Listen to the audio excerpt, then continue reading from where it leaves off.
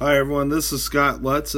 And today for your Old Testament Bible reading, we are in 2 Samuel chapter 13, verses 1 through 21 or 22, and Amnon and Tamar is the title.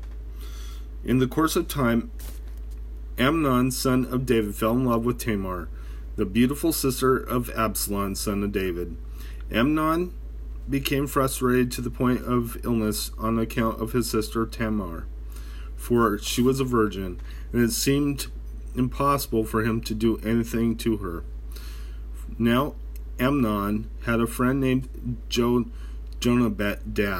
son of Shimeah. David's brother Jonadab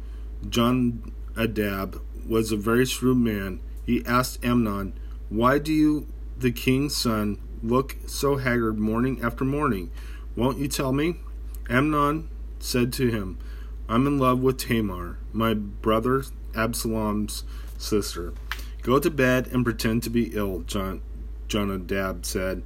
"When your father comes to see you, say to him, I would like my sister Tamar to come and give me something to eat. Let her prepare the food in my sight, so I may watch her and then eat it from her hand." So Amnon lay down and pretended to be ill. When the king came to see him, Amnon said to him, "I would like my sister Tamar to come and make some special bread in my sight, so I may eat from her hand." David sent word to Tamar at the palace, "Go to the house of your brother Amnon and prepare some food for him." So Tamar went to the house of her brother Amnon, who was laying down. She took some dough, kneaded it, made the bread in his sight, and baked it. Then she took the pan and served him the bread, but he refused to eat. "Send everyone out of here," Amnon said. So everyone left him. Then Amnon said to Tamar, "Bring the food here into my bedroom, so I may eat from your hand." And Tamar took the bread she had prepared and brought it to her brother Amnon in his bedroom. But when she took it to him to eat, he grabbed her and said, "Come to bed with me, my sister."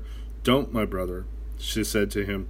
"Don't force me. Such a thing should not be done in Israel. Don't do this wicked thing." "What about me? Where could I get rid of my disgrace? What about you? You would be like one of the wicked fools in Israel. Please speak to the king. He will not keep me from being married to you." But he refused to listen to her, and since he was stronger than she, he raped her.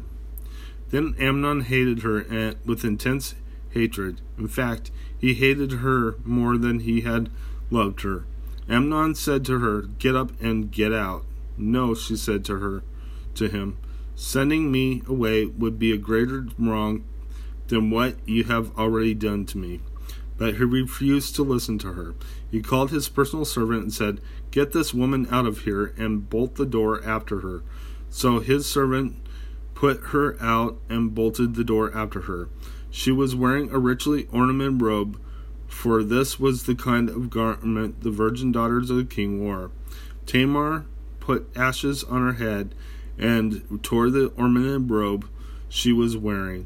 She put her hand on her head and went away, weeping aloud as she went. Her brother Absalom said to her, "Has that Amnon your brother been with you?" "Be quiet now, my sister. He is your brother. Don't take this thing to heart."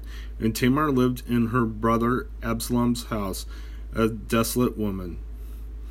When King David heard all this, he was furious. Absalom never said a word to Amnon, either good or bad. He hated Amnon because he had disgraced his sister Tamar.